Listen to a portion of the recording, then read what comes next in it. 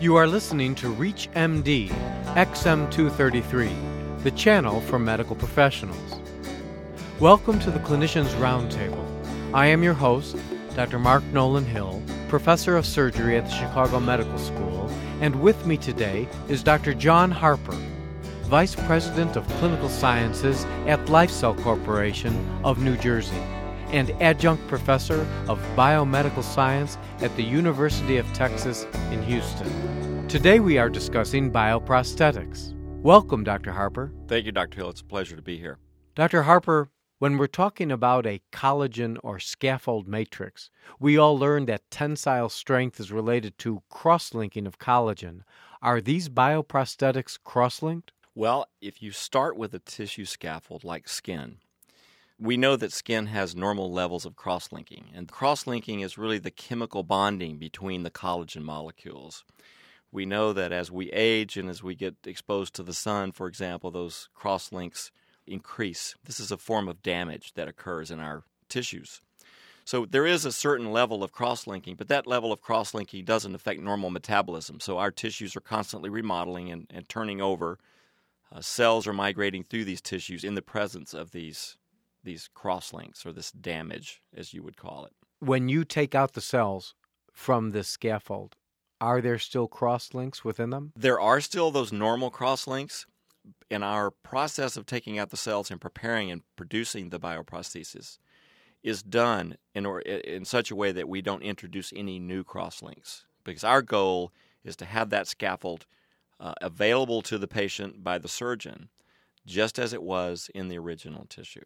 Now, with the plastic prostheses that we have used in the past, the companies would always say this is a better, stronger, greater tensile strength prosthetic.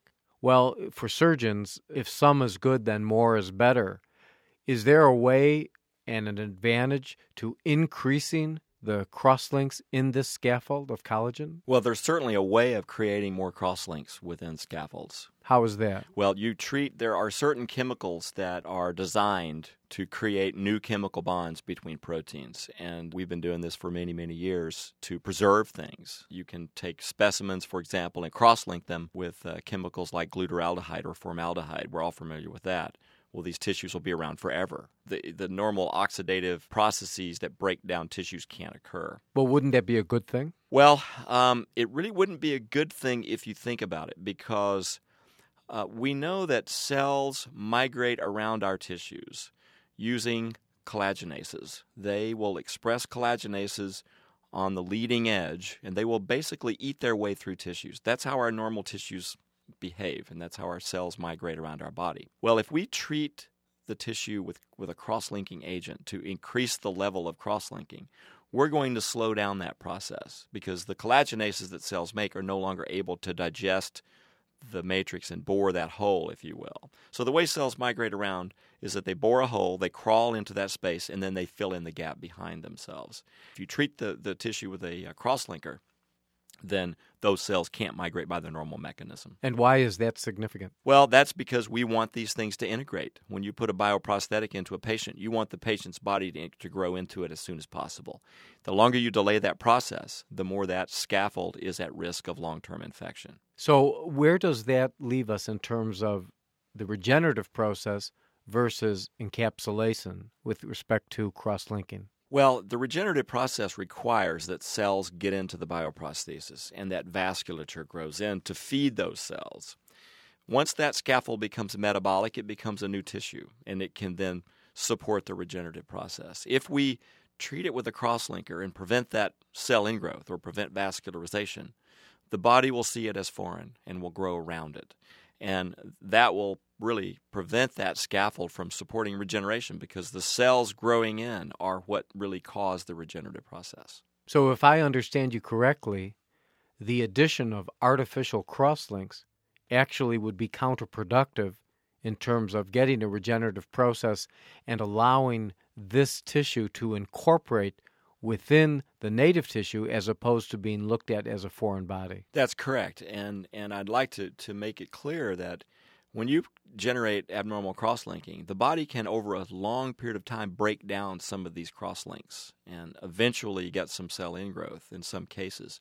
We haven't seen that experimentally, and that's been published in the literature. Several articles have been published looking at cross-linked materials versus non-cross-linked materials and their ability to become integrated. And it's pretty clear from the literature that cross-linked materials don't become integrated as well or at all compared to non-cross-linked bioprostheses. How long does it take for these bioprosthetics to be integrated? We've seen cells grow into these materials within 3 or 4 days, albeit these are in animal models, but if we put these materials in animals, we can see cell ingrowth and vascularization within the first week that it's in the animal. In patients, anecdotally, we see every now and then we'll see explants from patients, and by 1 month, for example, the material is almost completely integrated. If you operate on someone who had a bioprosthetic, a human acellular tissue matrix, a year ago, what would it look like both to the gross eye and the microscope? Well, from a surgeon's perspective, if you reoperated on someone, what you would see would be something that looked like tissue. It might appear slightly whiter than the surrounding tissue, but if you cut it, it would bleed. You could suture it back together and treat it just like you would the patient's normal tissue. And we've seen this time and time again. Sometimes patients will develop secondary conditions that you might need to operate through a bioprosthesis. Reports I've heard from surgeons that I've spoken to have said that they can reoperate through the material, they can suture it back together, and it heals like you would heal normal tissue. Now, the interesting thing is that if you take some of this material and send it to the path lab, especially if you use it in the abdomen, the most common report you get back from the pathologist is normal fascia. So the pathologist looks at it under the microscope and he reports back to the surgeon it's normal fascia because the pathologist doesn't know what he's looking at. He doesn't understand necessarily. He's blinded to the fact that a bioprosthetic has been put in place. So he's just reading the morphology of the tissue. But it looks like normal fascia-like tissue. Are we really saying that bioprosthetics are the ideal prosthetics? Well, we think that it certainly carries many of the features of the ideal prosthetic. We like to see something that becomes integrated.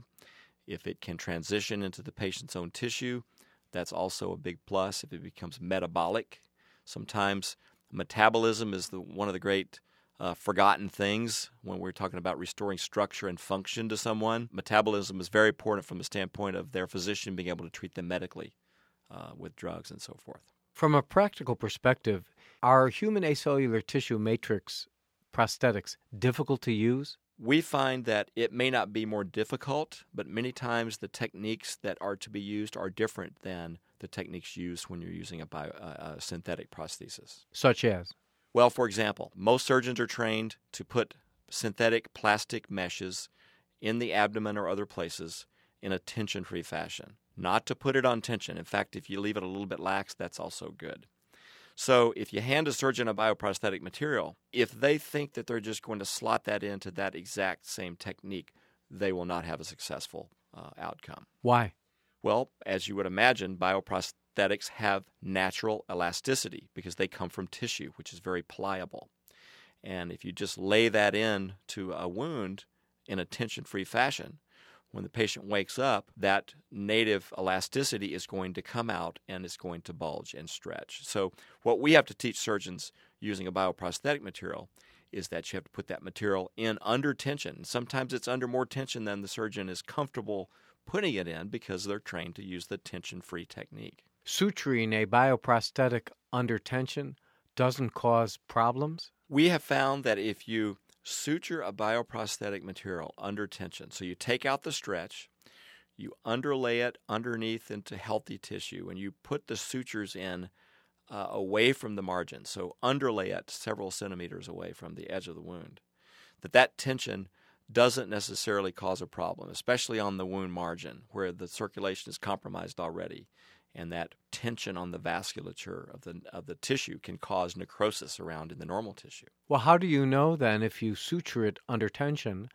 that 2 hours after the operation is complete, that bioprosthetic isn't going to stretch significantly more and you're left to a similar situation as you had preoperatively? I think there's a real challenge there, and putting a bioprosthesis into a patient, obviously it's going from a saline solution which is crystalloid, into a patient's body, which is at 37 degrees C, and it's more of a colloidal environment. There's proteins around.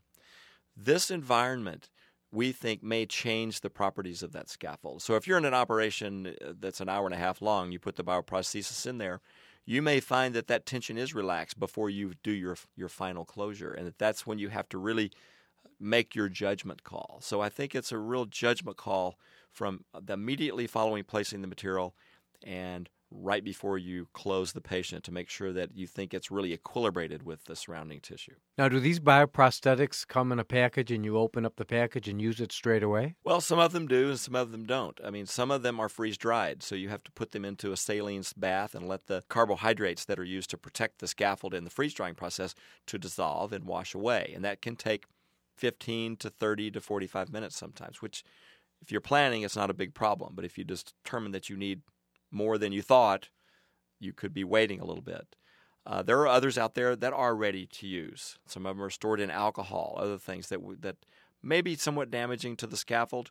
But I think the challenge for us in this area is to find ways of making this material ready to use without this sort of rehydration step, but yet it protects the integrity of the scaffold during the storage process. Does the freeze drying hurt the scaffold? We've developed a way to freeze-dry tissue so that it doesn't damage the scaffold, and that's with a carbohydrate stabilizing solution. And that's been one of the things that we've been working on for the longest time. We think the structure is so important that it's almost worth the time to rehydrate it in order to have that scaffold in this proper form. And once we figure out how to store it in a ready-to-use configuration without damaging the scaffold, then we will certainly do that. If you don't hydrate the specimen long enough, what will happen? Well, we know that when the material, which is normally very pliable, when you think of skin being pliable, if it's freeze-dried, it's like cardboard.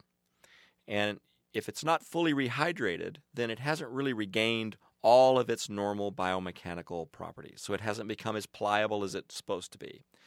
So if you put that material in the patient, it will continue to hydrate in that patient and gain back those properties, but by then you've already put it on tension, and you will lose that tension as the patient rehydrates it in the body.